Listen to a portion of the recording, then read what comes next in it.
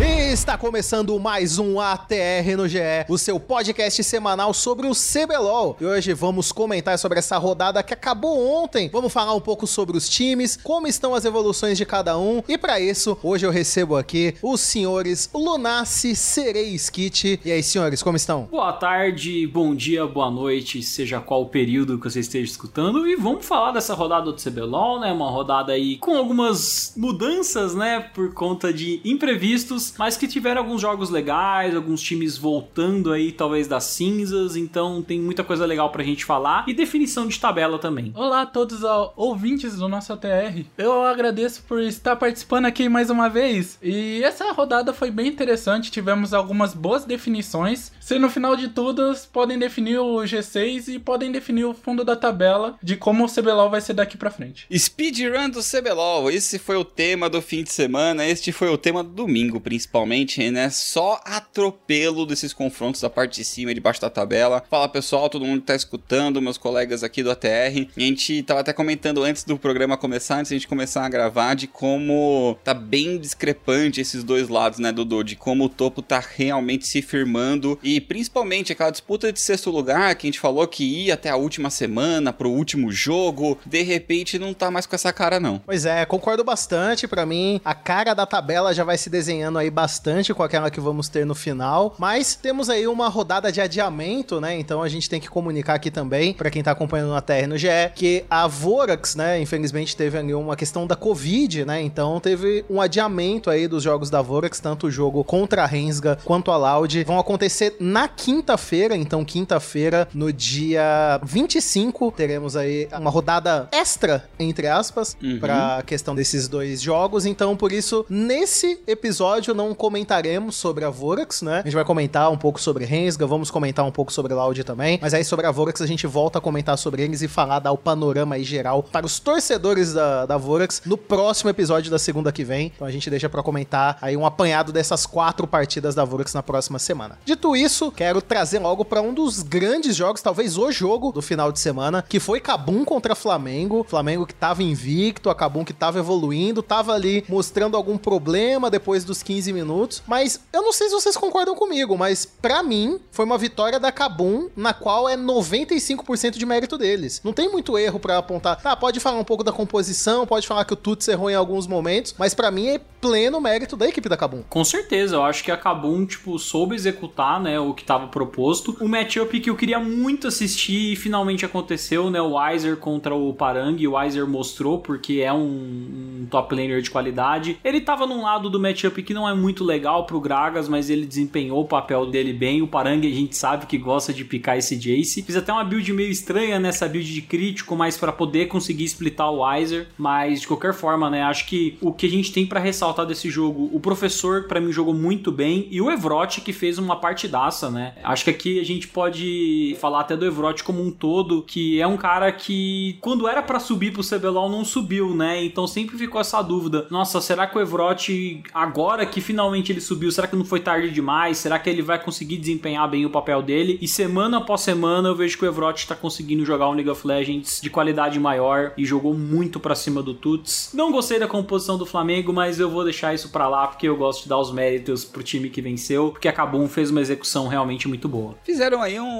vários, né? Foi uma aposta deles pra fazer algo diferente. Concordo com o seu ponto do Evrote, que ele tá muito sólido. Acho que o maior ponto do trio brasileiro é que eles são sólidos. Às vezes eles não carregam, mas eles sempre estão jogando bem. A fase de rotas da KaBuM é muito boa. E como a gente comentou algumas semanas atrás, a KaBuM tem um tempo para poder se encontrar nesse split, talvez no próximo, para acertar o jogo em equipe, o jogo de time, mas parece que eles não vão precisar de tanto tempo assim não. Estão se acertando rápido nesse quesito, estão melhorando e o principal fator para isso que eu vi nessa semana, e acho que ficou mais evidente nessa semana, é o fator Weiser, que da última vez que ele jogou aqui no Brasil, o Weiser era um jogador muito individualista, muito carry, ele era muito bom mecanicamente, mas ele fazia isso, só isso. Essa era a característica dele, chefe, né? Ser bom mecanicamente, mais nada. Ele era pego em side lane, ele era muito punido, então ele compensava muitos jogos com sua mecânica, mas ele parava nesse patamar. Enquanto nesse split, o fato dele pegar Gragas nesse matchup contra o Parang, dele se jogar nessa posição mais de apoio pra sua equipe, mostra muito que ele tá numa posição mais confortável de ser um ajudante pro seu time. Não sei se é o fator Ryan também, que traz essa tranquilidade pra ele, porque o Ryan tá conseguindo desequilibrar muitos jogos, tá conseguindo ser esse diferencial também, mas eu vejo um Weiser muito diferente do que ele era quando ele apareceu da última vez aqui no Brasil. É um Weiser muito mais maduro, muito mais consciente dentro do jogo. Ele pode ser o carry sim, ele é muito bom mecanicamente sim, mas ele faz outras coisas também, o que é o mais importante. O ponto que essa Kabum vivia e morria, na concepção de todos no começo, era onde o professor fosse 880. Se o dia que ele fosse 8, a Kabum não jogava. O dia que ele fosse 80, a Kabum era o melhor time do CBLOL. Agora o professor tem, como o Skit disse, trazer essa constância, e o ponto interessante é que nesse jogo que foi mostrado, eles ganharam 2v2 no Flamengo, numa troca que, na teoria, era pro Flamengo sair com vantagem. Eles tinham vários letalidade e geralmente ele tem uma grande pressão no início do jogo, e no fim, quem ganhou o 2v2 inicialmente foi a Kabum, e dali eles já começaram a abrir vantagens, neutralizar esse Varus, que costuma cair muito, daí o time só rodou pra frente e conseguiu ganhar o jogo. Mas também pontuar nesse jogo, uma coisa muito estranha foi a itemização do Parang, que ele trouxe um Jace de crítico, eu achei bem estranho ali, vários letalidade no geral não rodou, o Ryze foi muito neutralizado, foi méritos da Kabum, mas eu não gostei muito do que o Flamengo mostrou nesse jogo de sábado, não. Então a gente teve até uma discussão referente a essa itemização dessa partida aí, a gente ficou conversando sobre ela. Os dois times não tinham uma frontline muito confiável, né? Então o Graves também foi pra itemização do Arco Escudo Imortal, né? O Jace nunca tinha feito esse item, fez também. Eu acho que talvez a ideia era tentar ficar um pouquinho mais parrudo, não fica tanto quanto o Graves, o Skit bem ressaltou isso na nossa discussão que a gente teve antes do programa, né, Skit? Mas eu acho que a ideia era por aí, né? Assim, aquela coisa, o Graves meio que ele foi feito pra essa build, porque ele tem a passiva do E, que ele vai ficando na linha de frente, ele vai se curando muito. O próprio fato dos tiros, da forma que os tiros funcionam do Graves na hora que ele dá all-in em alguém também contribui bastante pra isso, porque ele fica extremamente resistente e ele se cura muito porque é muito dano de uma vez só. E o Jace, ok, ele vai ficar mais tanque, ele vai ficar mais resistente, mas ainda não vai virar o que o Graves vira, não vai virar aquele semi-tanque de linha de frente. Sabe o que essa build pareceu pra mim? Ela me pareceu, por ele ter investido em roubo de vida, me pareceu muito que foi uma build pra abusar um pouco mais do Gragas. Porque como o Gragas estava fazendo AP, se ele só faz letalidade, o que ia acontecer? Tudo bem, ele ia devolver dano pro Gragas, o Gragas ia se curar por conta da passiva dele, e o Jace ia tomar dano e não ia conseguir recuperar a vida dele. Então o Weiser iria começar, a deixar a situação um pouco mais favorável até pro Ryan aparecer e eles finalizarem o Parang fazendo um combo, alguma coisa do gênero, entendeu? Então eu acho que ele investiu nesse arco escudo exatamente pra ele ter esse sustento de, tomei um barril do Gragas, tudo bem, eu dou 3 ataques básicos aqui na wave e eu tô de volta, sabe? Mas tudo bem, mas ele não pode fazer a build pra rota, né? Ele tem que fazer pro jogo, ele tem que fazer de uma forma que vai ser impactante no jogo, e ele até que foi, mas acho que a composição como um todo não se encontrou, principalmente no ritmo do adversário, no ritmo da Kabum que soube impor. Eu acho exatamente isso, ele tentou adaptar ali um pouco a build pra composição do time, mas não foi o suficiente. Eles não tinham a frontline, nenhum dos dois times tinha na realidade, né? Os principais tanques de cada equipe eram justamente suportes, então ficou complicado. Mas só pra complementar e voltar pro assunto da Kabum, eu queria dizer que sobre a evolução do Evrote, eu também destaco a evolução do Dzave. Eu gostei bastante de como ele cresceu ao longo da competição, como ele tem crescido ao longo da competição. Acho que o Dzave já tinha demonstrado o potencial dele no ano passado, em outras aparições. Mas o ponto que eu queria falar justamente, até não sei se o Serei quer complementar alguma questão, é sobre o Ryan. Desde a primeira semana que eu vi o Ryan, eu gostei muito do estilo de jogo dele. Porque pra você ter um jogador como o Weiser no seu time, que é um cara que vai puxar recurso, que é um cara que quer ter essa vantagem, quer construir, tem muito impacto, sabe o que fazer com isso, você precisa ter alguém que não vai precisar de tanto, né? Você tem que tirar de alguém. O recurso ali é um bolo que é repartido um pedaço pra cada um. E usando essa analogia, o Ryan faz milagre com um pedaço de bolo pequenininho. O Ryan, ele consegue fazer muitos milagres com um pedaço de bolo. O que ele consegue impactar na selva, seja pro Weiser, assim, o que eu vejo ele também rodando pro resto do time. Ele consegue gerar vantagem nas outras lanes. Ele consegue rodar muito bem o mapa no geral. Ele consegue dar uma vantagem dependendo do matchup, dependendo do jogo pro Weiser, mas às vezes ele pode abandonar o top e ele rodar ali pro Zave, rodar ali pro lado do Evrot, que o time da Kabum vai conseguir aproveitar essa vantagem, vai conseguir rodar o seu jogo. Eu vejo o Weiser bem completinho nessa questão. E isso vem desde a época que ele era do outro time lá na PCS, e ele tá conseguindo adaptar o seu jogo e mostrar esse jogo também muito forte no CBLOL. Eu ia até fazer a piada, né? O Ryan, ele já tava trabalhando com pouco no time que ele jogava na PCS, porque era basicamente ele e o Pop de suporte jogando. Mas o que eu vejo do Ryan é que, assim, ele é muito assim, ele consegue seguir o que o plano de jogo é traçado pra ele. Se o plano de jogo traçado pra ele é ajudar o Weiser, ele vai ajudar o Weiser. Se o plano de jogo dele é simplesmente aproveitar a pressão das lanes pra fazer um arauto, pra fazer os dragões e começar a dar um snowball na partida em questão de objetivo neutro, de não ficar gankando, ele também consegue fazer. Isso é uma coisa que quando eu tava olhando, né, o Ryan na PCS, que ele foi anunciado na Kabum e eu fui pesquisar, eu gostei muito, porque eu vi o Ryan jogando com coisas diferentes, fazendo funções diferentes dentro do jogo, e isso tá se traduzindo pra dentro do Summoner's Rift, né, com a equipe da Kabum. Acho que só do Weiser, uma coisa que eu queria colocar aqui, acabei não conseguindo colocar antes, eu acho que o Weiser, na Coreia ainda no ano passado, ele não era esse jogador que a gente tá vendo agora no CBLOL. Eu tô sentindo que é no CBLOL que ele tá tendo essa maturação, sabe, de ser um jogador de, às vezes, não escolher ali o matchup mais favorável, de jogar com uma coisa mais pro time, de saber transicionar a qualidade que ele tem de lane phase pro resto da equipe no mid game. Então, assim, aí eu acho que é um trabalho de comissão técnica que tá trabalhando muito bem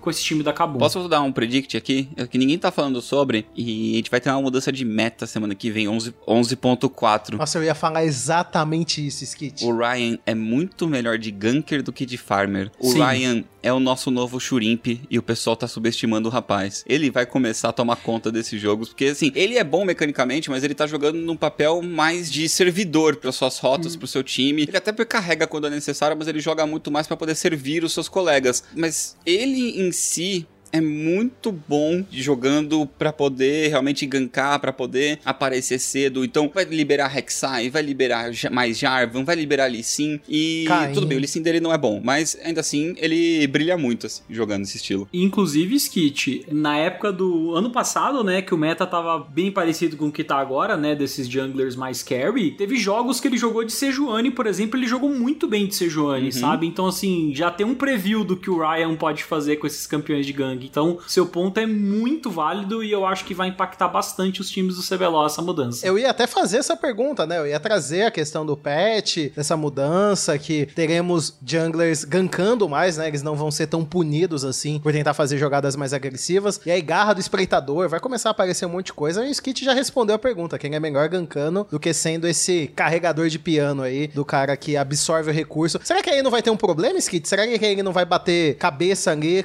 na briga de recurso com o Riser? Acho que não, acho que aí ele pode givar até um pouco mais, porque ele vai jogar ainda mais para suas rotas, né, de liberar esse espaço, porque assim, em recurso, em ouro, ele tá atualmente bem, ele tá com 19% do ouro do time, então ele tá até que pegando bastante coisa, mas eu acho que ele se joga bem à vontade e givando ainda mais, como o Lunassi falou, né, Sejuani é um dos seus principais campeões, Lee Sin também, embora o win rate dele de Lee Sin seja de 30%, então pro torcedor da Kabum, quando o monge cego aparecer, já temam pro seu time. É que eu tava vendo justamente essa estatística, acho que esses 19% que ele pega é o segundo que menos pega. Só tem um jogador, um caçador, né? De fato, que pega menos do que ele. E eu ainda acho que é daqueles que jogou poucas partidas, sabe? Dos que estão tendo aí pelo menos mais de 5 partidas, ele é o que tem o menor acesso ao ouro do time. Por isso que eu falei do pedaço da torta pequenininho. Agora, olhando rapidamente uma métrica aqui pro Flamengo, como eu falei, eu acho que a Kabum simplesmente soube aproveitar muito bem. A gente já comentou um pouco do draft do Flamengo dessa partida. Não acho que o Flamengo tá com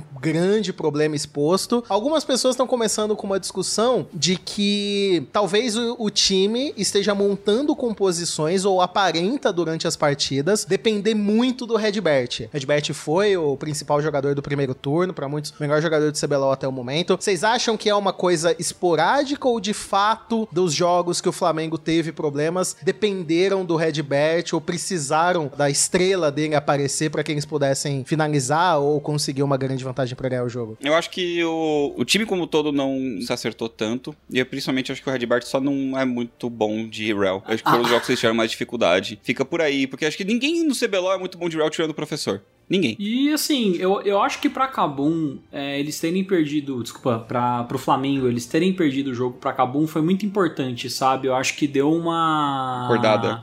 Deu uma acordada, sabe? Existe até aquela expressão em inglês, né? Humble down. Bateu aquele negócio só, tipo, a gente não é o Dream Team também, vamos com calma. Nós temos defeitos e nós precisamos consertar eles, né? Porque aí bate aquele filme daquele Flamengo que atropelou todo mundo e acabou perdendo uma final, Sim. sabe? Então, acho que é importante... o Flamengo testar coisas diferentes também. Eu acho que eles estão numa situação assim que eles podem arriscar um jogo ou outro, acabar fazendo isso. Pra mim, assim, acho que eu não vejo nada gritante assim acontecendo no Flamengo, sabe? Eu acho que já puxando um pouco esse assunto de mudança de meta, já que a gente falou do Ryan, eu acho que o Ranger também já tá jogando jungle faz tanto tempo que pra ele voltar a jogar de Elise, jogar de Rek'Sai não vai ser problema nenhum, sabe? É uma transição bem natural pra ele. E o Flamengo continua tendo peças maravilhosas. O Tuts, o Absolute, o Paran. Então tá tranquilo. Nossa, posso aproveitar essa deixa pra falar do jogo do Flamengo de domingo? Porque assim, o que o Ranger fez no domingo, eu tava querendo levantar e gritar, moleque, como esse cara é bom. Porque que desgraça, Ranger, que adaptação que ele fez durante o jogo depois que deu ruim, cara. Depois que o time deu aquela vacilada no bot, ele adaptou a rota, foi lá, cobrou da salva adversária, toda a santa teamfight de Lily acertando 2, 3 pra colocar pra dormir, comprando tempo com o seu Zone, o posicionamento dele, conhece muito bem o campeão, na hora de poder cobrar, de poder utilizar seu HP a sua vantagem. Então, ele utiliza muito bem vida como recurso, que é uma coisa que a gente nem fala tanto, mas é uma arma fortíssima em campeões de engage, e que a Lilia é né? Pode ser se bem jogado. Então, o Ranger tá numa fase incrível, e eu também acho que é outro jogador que gankando pode ser mais interessante do que jogando de Graves.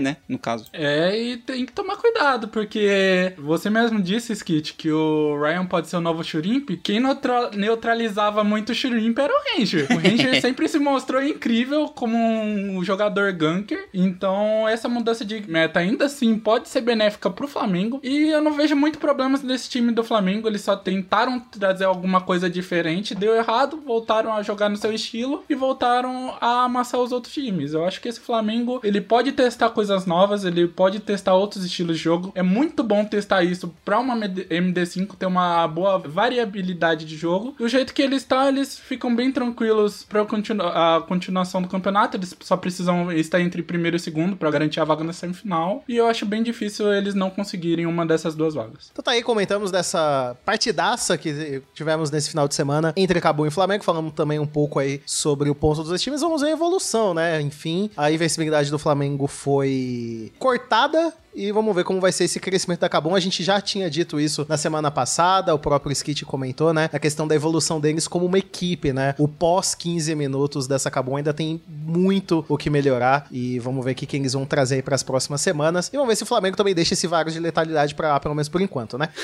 Deixa pro split que vem. Deixa pra quando ele tiver no meta, né? Dá uma segurada.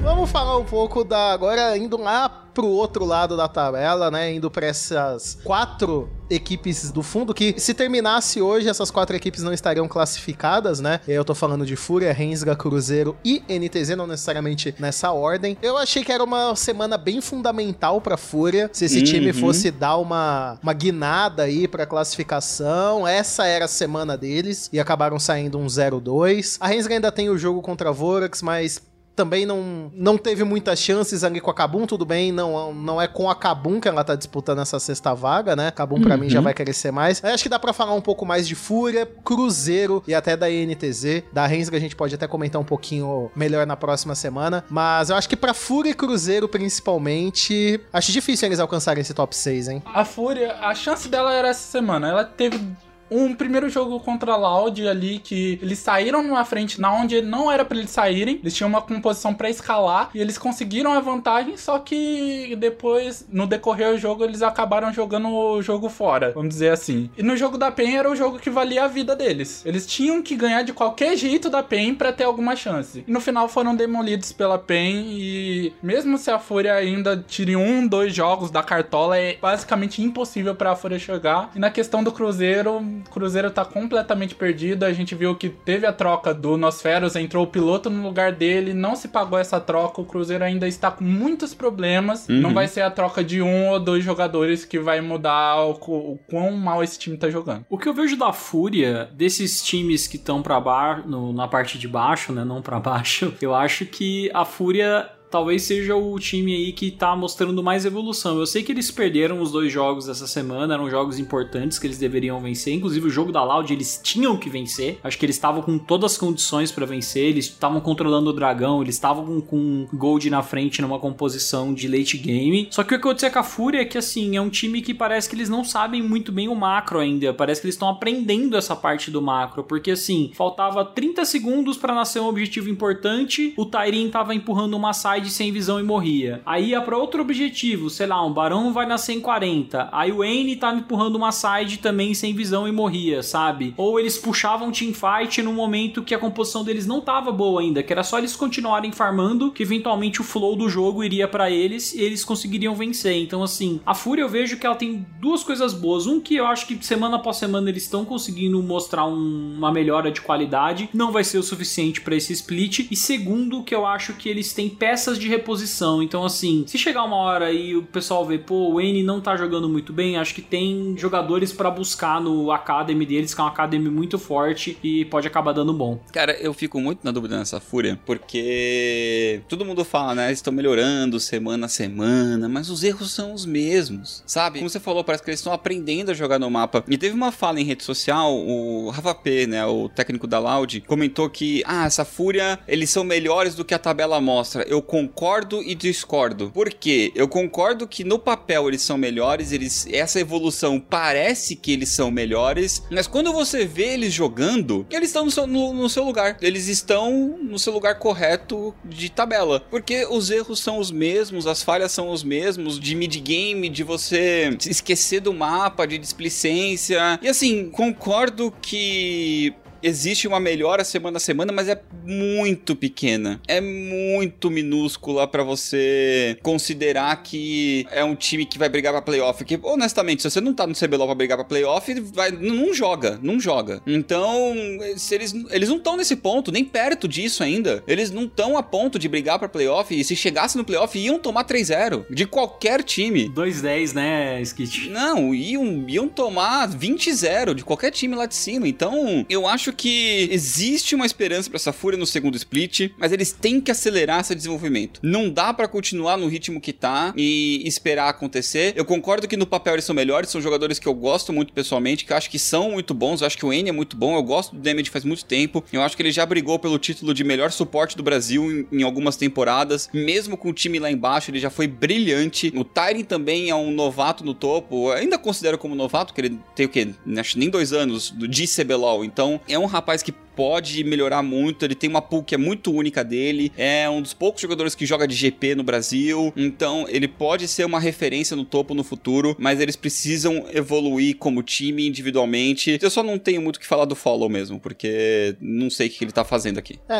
A gente até levantou essa discussão, né? O Bini também é um novato bem promissor. Na última etapa do circuito desafiante, eu realmente fiquei bem espantado com o desenvolvimento dele, com quão ele era impactante ali nos jogos. Tem o Gucci também, né? A gente levantou a bola do Gucci, que é um jogador que no Academy tá performando muito bem também e poderia ser uma solução pra manter a comunicação toda em português. Porque eu acho que o que resume bem é o comentário do Serê, né? A Fúria, um dos principais pontos que a gente dizia é que eles não tinham um early game bom. Aí no jogo que eles eles conseguem um early game muito bom numa composição que não era pra eles conseguirem um early game muito bom, eles ainda perdem. Porque eles não sabem o que fazer. Não sabe. E aí chega no ponto do skit, sabe? Tipo, tem pontos positivos? Claro que tem. É um time melhor do que a tabela mostra? Provavelmente. Mas situações como essa fazem eles estarem na posição que estão. E o que o Skit levantou, assim, comentário bem breve, né? Quando a gente foi falar das equipes do CBLOL, né? Quando foi fazer o apanhado, a gente sempre falava assim, o que definia muito a Fúria, os times que vieram antes da Fúria, essa base inteira da Fúria, era a mediocridade, né? Era um time que sempre tava, tipo, parecia que tava fincado no mesmo lugar e não saía dele. E tá de novo desse jeito, sabe? Então, assim, tá tendo uma evolução, mas não é aquela evolução ainda que você fala, nossa, os caras finalmente vão deslanchar e esse time vai pra frente. Então, eu realmente espero que dessa vez eles consigam sair desse estigma, né, de ser uma equipe que não evolui pra conseguir evoluir agora, não sei, ou no próximo split, mas porque tem peças boas e eu acho que eles têm capacidade pra fazer isso. Essa semana também aí,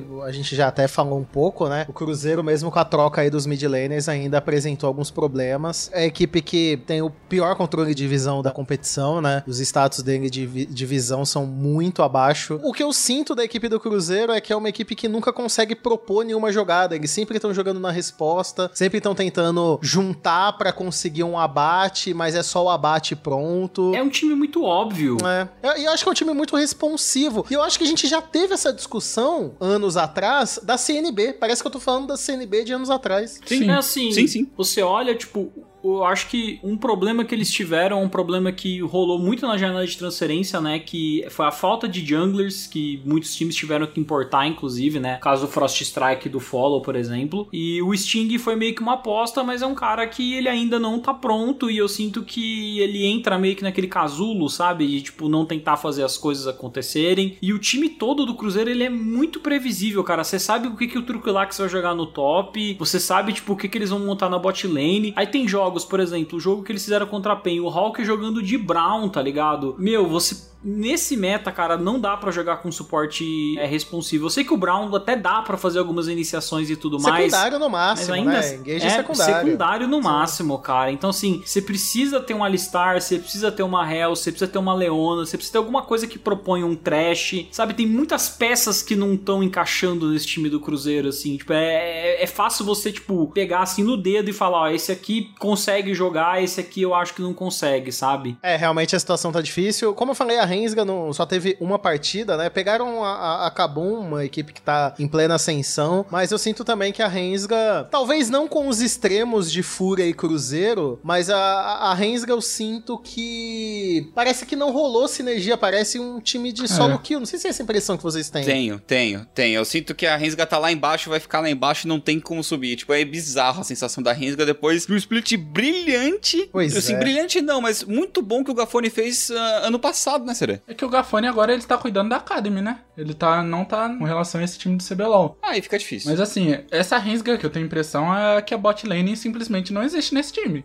Porque todo jogo que eu vejo, a bot lane ou perde 2v2, ou tá atrás, ou não consegue criar nada, não consegue gerar nada, impacto, em dano, em controle de grupo. Sério, eles têm um problema muito forte, não é só com o suporte foi trocado, estão utilizando o Zirig, melhorou alguns pontos, mas o time continua na mesma pindaíba ferrada. Cara, não... Mano, eles... Só pra eu vou falar assim, a Rensga, assim, é muita coisa assim que... Sabe a receita, assim, que você fala, cara, isso não vai dar certo?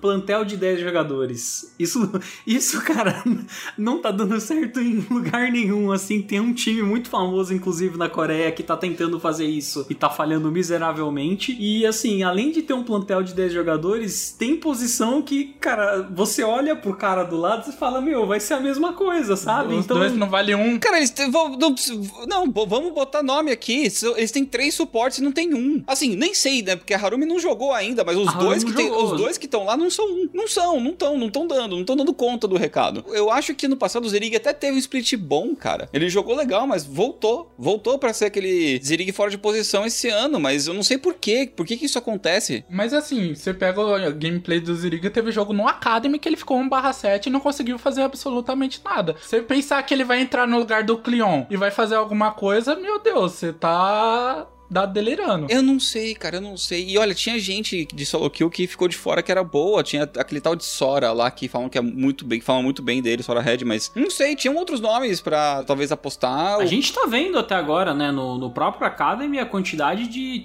tá aparecendo alguns suportes bons, suporte né? bom. O Pro Delta, por exemplo. O Pro Delta, o Yorojoy. O Yorojoy, exatamente. Não, hoje você não joga sem um suporte bom. O suporte é uma peça extremamente fundamental. Talvez, a gente tava falando de avanço da visão de meta, né? Talvez você voltando aí pra uma situação dos caçadores mais ativos em ganks, talvez o impacto dos suportes diminua um pouco, mas ainda assim vai ser bem fundamental, você ainda vai precisar ter mecânicas de iniciação neles, então pode mudar um pouco, vamos ver se talvez algumas equipes fiquem mais confortáveis com essa situação, mas o ponto da Rensga, já que a gente tá falando de como eles se planejaram no circuitão no final do ano passado e como vieram pra cá, ele nem é um cara que tá sendo titular no Academy, ele tá no Flamengo Academy, ele teve uma partida, mas ele não tá sendo titular, o titular do Academy tá sendo o Goku, mas eu não entendo por que a Rensga abriu mão do Black. Não faz sentido. O Black era um jogador que tava crescendo muito nesse time. E também teve a troca dos midlaners, né? Vocês estavam falando das trocas dos suportes. Também teve o Enga, o House, que eu senti que nenhum deles conseguiu fazer o papel que o Black tava fazendo. Será que venderam caro? Eu não sei, Vende caro pra Academy? Ninguém paga caro pro jogador de Academy? Não sei. Nossa, mas o Black, eu lembro que assistindo os jogos da Rensga no circuitão, eu falava, pô, esse cara é o melhor jogador do time, um dos melhores, né? Porque tinha também o Chiari, que tava jogando muito no top, mas o Black tava jogando muito bem, lembro umas partidas dele de Azir, que, cara, ele tava jogando basicamente sozinho quando a Rensga não tava muito bem, e de fato, né, e agora o cara, ele tá ali amargando uma posição de reserva na Academy, quando eu acho que ele teria espaço no time titular da Rensga, sabe? Mas o que acontece? Às vezes o próprio Black recebeu uma proposta do Flamengo e ele foi por conta. A gente tem que levar em consideração isso. Às vezes não foi pode ser também. Porque pra mim o Black poderia estar jogando no Cruzeiro, poderia estar jogando na Rensga.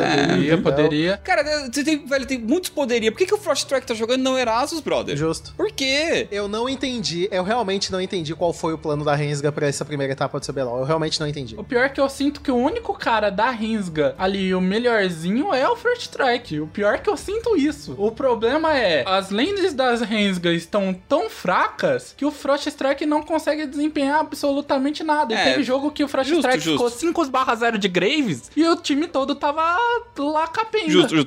O Frost Strike é bem melhor do que o Follow, pelo menos. Ok.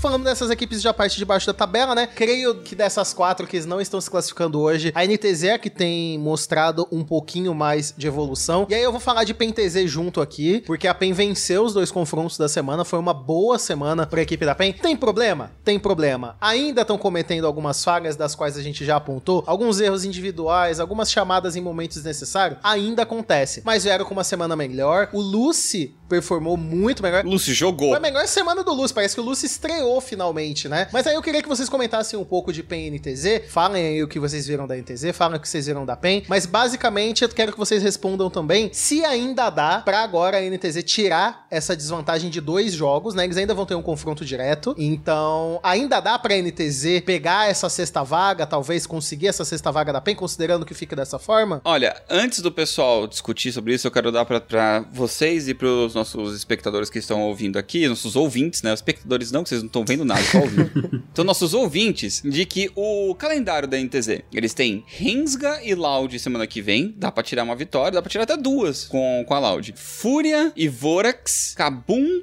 e PEN. Então eles podem puxar pra esse último jogo. Lembrando que eles têm uma semana de desvantagem e o confronto direto contra a PEN é vantajoso pra PEN. Pelo menos já está com vantagem a PEN, já está 1-0. Então no máximo eles vão empatar e vão levar pro tempo de vitória. Então o ideal pra eles é tirar essa semana de desvantagem. A PEN tem Red pela frente e Vorax, semana que vem é difícil. Flamengo e Kabum, a outra semana é difícil. Rensga e INTZ pra finalizar. Então eu acho que sim, dá pra tirar essa desvantagem NTZ. O que eu vejo de positivo na NTZ... Não, primeiro eu falo o que eu vejo de negativo, né? Porque o que eu vejo de negativo, na verdade, é que eu acho que a equação da NTZ continua. Se o Revolta não tá jogando contra um jungler, que ele consegue entrar na mente do cara, e se o Boal não tá pegando um top laner, que ele é superior ao cara mecanicamente, o time da NTZ não consegue rodar. Simplesmente não funciona. O Gyong ainda é um jogador muito inexperiente, embora ele esteja fazendo um papel bem melhor do que tava fazendo o Cabu, então isso realmente dá uma segurada no time. O que eu vejo que pode ser muito benéfico pra NTZ é que a gente falou de meta de gank, e eu acho que o Revolta é um jogador que consegue fazer isso muito bem. Ele pode habilitar o Boal, inclusive nesses matchups onde o Boal tá enfrentando um top laner que, em tese, né, é mecanicamente melhor do que ele, então com vantagem aí o Boal conseguiria superar, né, essa questão mecânica. Então talvez o Revolta consiga salvar esse time numa mudança de jungle que a gente especula que vai ter uma mudança de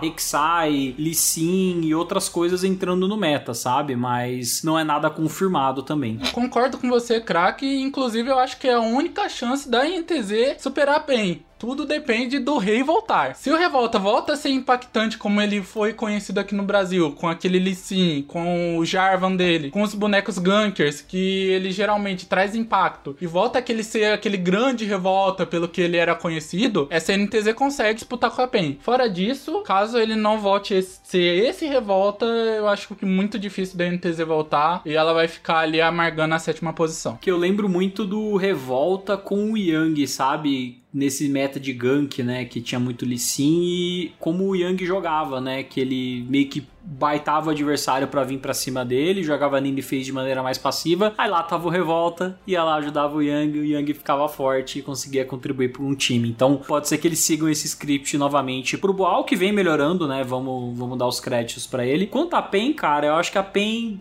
assim... Tudo depende dele, sabe? Tudo depende do Lucy ser o Lucy que a gente espera que ele seja, sabe? O cara que consegue jogar de maneira estável como ele jogou nesse final de semana. Se o Lucy seguir esse cronograma durante o resto aí das semanas do CBLOL, eu tenho plena certeza que a PEN vai conseguir se classificar pro playoff. Cara, eu acho difícil, porque a PEN, eu consigo ver eles indo 0-4 nas próximas 2 semanas. Que é Red, Vorax, Flamengo e Kabum. Nossa, é. É pegado, cara, é pegado. Mas se ganhar, se ganhar também... tá no Cloud9, ele tá felizão. Então dá pra resumir que a PEN vai precisar superar a métrica de vencer equipes da parte de cima da tabela. Sim. Vai ter, que senão vai puxar pro último jogo. Então, porque a gente comentou, né? A PEN só ganhou de equipes abaixo da tabela, né? Equipes que estão abaixo dela. E foi o que aconteceu essa semana, né? Vitórias contra Cruzeiro e Fúria. A PEN não venceu ainda nenhuma das equipes da parte de cima. Então eu acho que pra ela conseguir essa classificação, considerando um eventual empate aí, caso não haja um eventual empate, vamos supor que a NTZ consiga passar, a PEN precisa superar essa barreira. E considerando que a NTZ ainda tem pela frente Rensga e Fúria... Os dois jogos de desvantagem. Os dois jogos. Exatamente, eles vão empatar, daí eles vão pro último dia, a PEN vai pro último dia, se ganhar da Rensga na semana 9, com uma vitória eles na vão frente. pro último dia com um jogo de vantagem, sim, com um jogo na frente. Daí vai pro tempo, se a NTZ ganhar e a NTZ contra a PEN, mas isso é muito muito, assim, a gente tá trabalhando com o histórico atual. Como o Dudu falou, a PEN não ganhou de ninguém acima deles na tabela ainda. Se essa constante continuar, eles vão travar nessa pontuação até a semana 9, que eles pegam Rensga e NTZ, enquanto a NTZ tem 2 jogos que eles podem ganhar, que é Rensga e Fúria, e ainda tem contra a Loud, que eles já fizeram uma boa partida e podem tentar beliscar essa vitória, que a Loud tem mostrado aí uma certa fragilidade em alguns jogos. A PEN basicamente é aquele protagonista de anime, né, que o cara tem que se superar em todos os limites, porque esses 4 jogos que eles vão ter, se vencer pelo menos aí a maioria desses jogos, fazer um 3-1 aí, pelo menos o torcedor da PEN pode até já pensar em voos mais altos, sabe, mas realmente cara, se a PEN fizer 3-1 aqui, eu já tô botando eles na semifinal. Não, sim.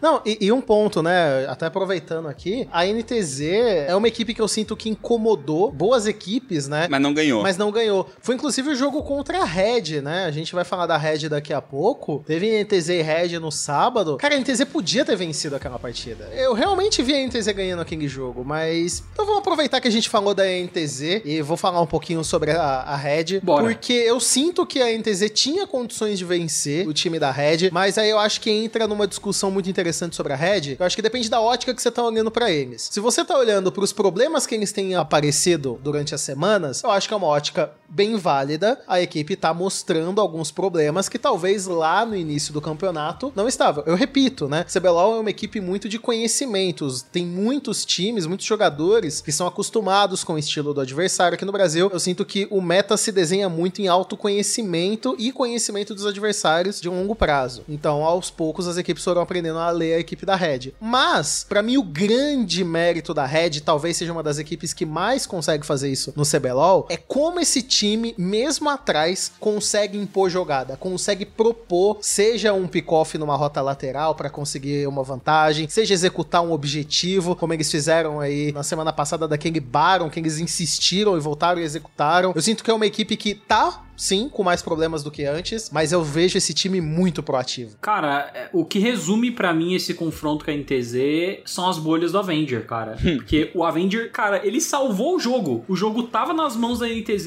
e umas 4 vezes seguidas ele acertou uma bolha em quem precisava, deletou o jogador inimigo e virou um 5-4, e aí a Red conseguiu fazer o objetivo e consequentemente voltar no jogo, sabe? Então eu vou bater de novo na tecla, né, que a Red é um time que tem, na questão mecânica, é muito, muito boa, e eu acho que isso gera esse tipo de coisa, sabe? Gera essas jogadas individuais onde eles conseguem tirar, às vezes, uma questão de macro do adversário. O NTZ é um time que sabe jogar muito bem o mapa, mas assim, às vezes você tá jogando bem o mapa, tá tudo bem guardado, mas o Avenger vai lá, dá um pulinho de Zoe, joga uma bolha, acerta você, depois te comba e te mata. Não tem o que fazer, cara. Não tem ward que te salva, entendeu? Então, eu acho que isso ainda é um grande mérito pra Red. É um time muito bold, que eu falo, né? Um time muito astuto, né? Eles gostam de fazer jogada, eles confiam muito na habilidade deles. Até o momento vem dando certo, né? Eu acho que talvez aí a maior barreira deles seja um time que tenha um teto mecânico muito alto, mas que consiga jogar mapa muito bem também. Então eu vejo a Kabum sendo um time que pode fazer isso, o próprio Flamengo também tem esse potencial, mas times que não estão no teto mecânico deles, eles vão achar um jeito de vencer a partida. Cara,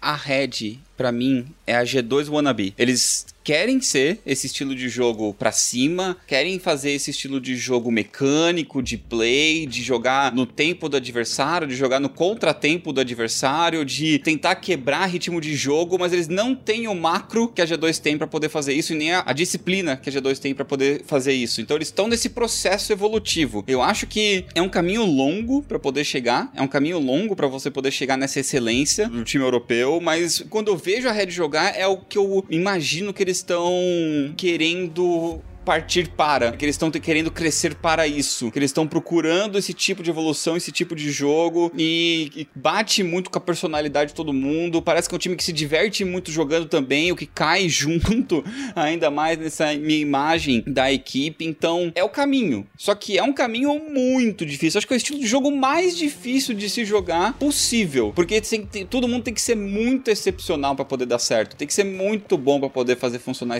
esse tipo de jogo, e a Red só que precisa também trabalhar mais o time como um todo, precisa acertar as rotas como um todo e precisa tirar coelho da cartola constantemente, que é a coisa que a G2 faz. Olha, uma coisa que é tirar coelho da cartola, voltando em falar de meta, o Aegis é muito bom com esses Jungles Gankers, inclusive antigamente ele era conhecido por ser mono e sim. Então esse cara é um dos caras que pode tirar o coelho da cartola pra Red daqui pra frente e fazer a Red ser um time mais excepcional do que ela é atualmente. Então tem que tomar muito cuidado com esse time, muito cuidado com o que esse time pode gerar. Meta gank pra esses moleques é pesado. É complicado de lidar. E tem que ver, porque o problema da Red, que se mostra, é às vezes a fraqueza do Gigo contra determinados top laners. O Gigo é um excelente top laner?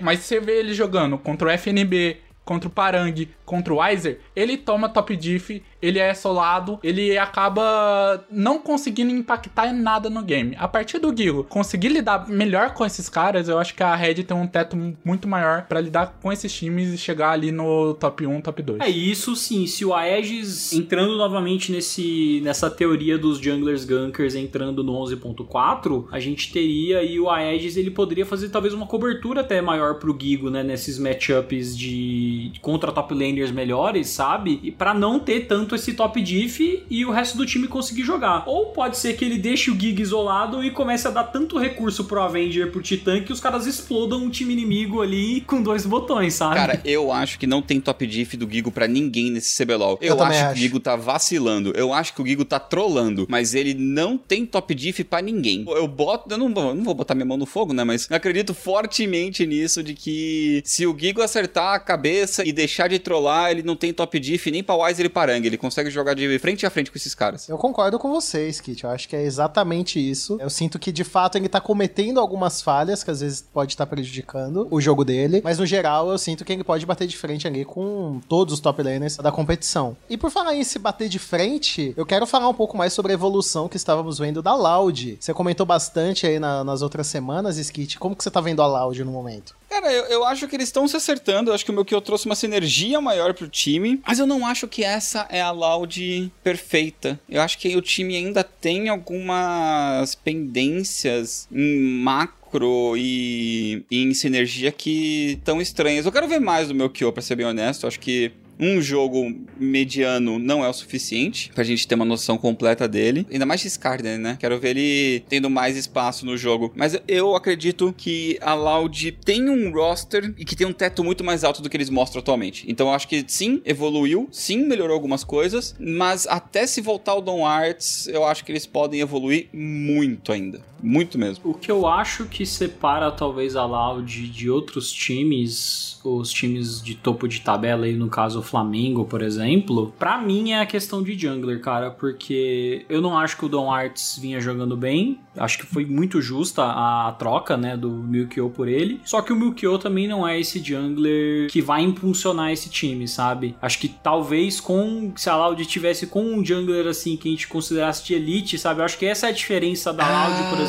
Você pega um Flamengo, você tem um Ranger, você pega a PEN, tem um Carioca, sabe? Você pega a própria Kabum que tá subindo com o Ryan, que foi um import aí que eles acertaram bastante. Eu sinto que é um pouco disso que falta, sabe? Tipo, com todo respeito ao Milkyo, sabe? Mas eu acho que ele tem um caminho ainda a trilhar, e enquanto ele não trilhar esse caminho, eu acho que o time da Loud não vai conseguir ainda ser esse time que todo mundo espera, né? Que foi montado pra ser um Dream Team. Ai, cara, é que acho que é muito reflexo do meta. A gente teve um meta em que o Canyon foi campeão solo do Mundial e e a gente continuou nessa vibe, mas agora mudando pra mais gank, etc, e o jungler não carregando tanto, acho que o Milkyo, ele só precisa ser estável, que o resto do time carrega. Ele precisa ser estável e ser um bom colega de equipe pra todo mundo, né, Sereia? Acho que eu pelo menos não sinto que você precisa ir pra esse caminho do jungler excepcional todo o time. Eu acho que você pode compensar com o resto da equipe. A partir do momento que você não tem um jungle excepcional, você precisa ter laners excepcionais. E assim, com todo respeito, coisas que aconteceram na Loud não pode acontecer. Um Lucian mid não pode ser amassado por um Victor no early game. Os laners da Loud, caso o Milkyo não consiga entregar o máximo, os laners da Loud tem que entregar. Tanto Sim. o Tai quanto o Jinkedo. Coisa que eu vejo o Tai ainda continuando sendo estável, continuando tendo aquela pool enorme dele, continuando sendo o cara ali da top laner. Mas coisa que às vezes eu vejo o Jinkedo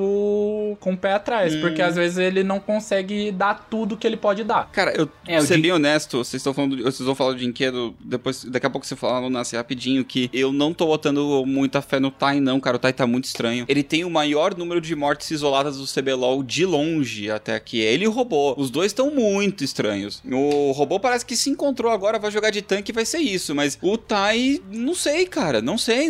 Tipo, ele é muito bom de Camille, etc. Mas ele dentro do time parece que ele tá um pouco perdido ainda. Não sei se ele tá tendo que falar muito e não tá focando no seu jogo, mas tá estranho, tá. Eu não sei se ele tá tão estável assim, não concordo. Talvez seja a mudança de jungles que que isso tenha ocasionado. Ele tava muito tempo jogando com o Shin, agora tá tendo essa mudança constante, tá jogando com o Melchior, tá jogando com o Dom Artes. Talvez essa mudança de estilos fez o Tai não ser aquele Tai, mas eu ainda sinto que o Tai, qualquer momento, ele pode voltar, ele vai tirar um pique, sei lá, de Yorick da casinha e vai amassar alguém no CBLOL. Porque o Tai é aquele cara que você pensa, o que esse cara vai trazer hoje? Pelo menos ele era assim. E eu não duvido dele voltar a ser assim. Eu acho que o Tai talvez esteja um pouco inconsistente por uma mudança de sistema, né, de coaching staff, né, ele ficou bastante tempo na INTZ, jogou muito tempo com o Shin, que nem vocês ressaltaram, mas eu acho que eu vou puxar para outro solo laner, que é o Jinkedo. O Jinkedo realmente tá estranho, né, a gente até mencionou no começo da janela de transferência que, nossa, talvez aí, né,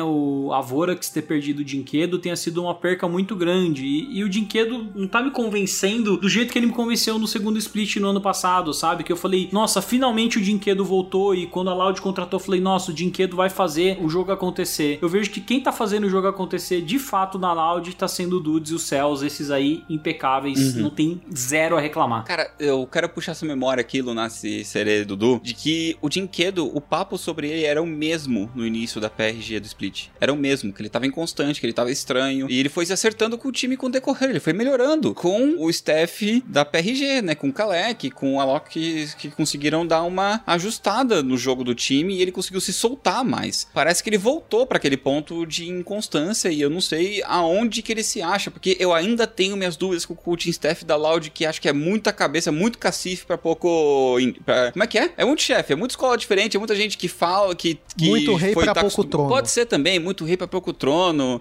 Qual escolhe o que você quiser, porque eu sinto que é muito coach competente, que já foi cabeça de time, mas eu não sei como eles se comunicam e se entendem lá dentro. Eu gostaria de ter mais essa transparência de como funciona esse staff. Bom, é isso então. A gente comentou aí sobre essa rodada, falamos de todas as equipes que disputaram essa rodada. A gente falou bastante da tabela, só pra gente deixar aqui. Flamengo tá em primeiro com 11 vitórias e 1 derrota, até que... Se eu não estiver enganado, já tá classificada para os playoffs. Acho que considerando o restante dos jogos, não tem como ela cair para baixo do 6º lugar. Então, Flamengo 11-1 liderança, já com uma vaguinha nos playoffs. A Red, na sequência, 10-2. Depois, Loud e Kabum com 7 vitórias, mas a Loud tem um jogo a menos. Vorax 6-4 com 2 jogos a menos. A PEN 6-6 na 6ª posição. Em 7º, a INTZ 4-8. Cruzeiro 3-9. Rensga 2-9. Tem uma partida a menos, né? E a Fúria 2-10. Essa é a classificação do CBLOL depois das nossas 6 semanas. Lembrando, tem 2 jogos aí que estão atrasados, mas eles inclusive vão ser já jogados no patch novo. Então não percam aí o CBLOL na quinta-feira, já com 2 partidas no 11.4. Falei certinho? Certinho. Perfeito, Dudu. Então é isso. Muito obrigado a todos vocês que acompanharam mais um ATR no GE.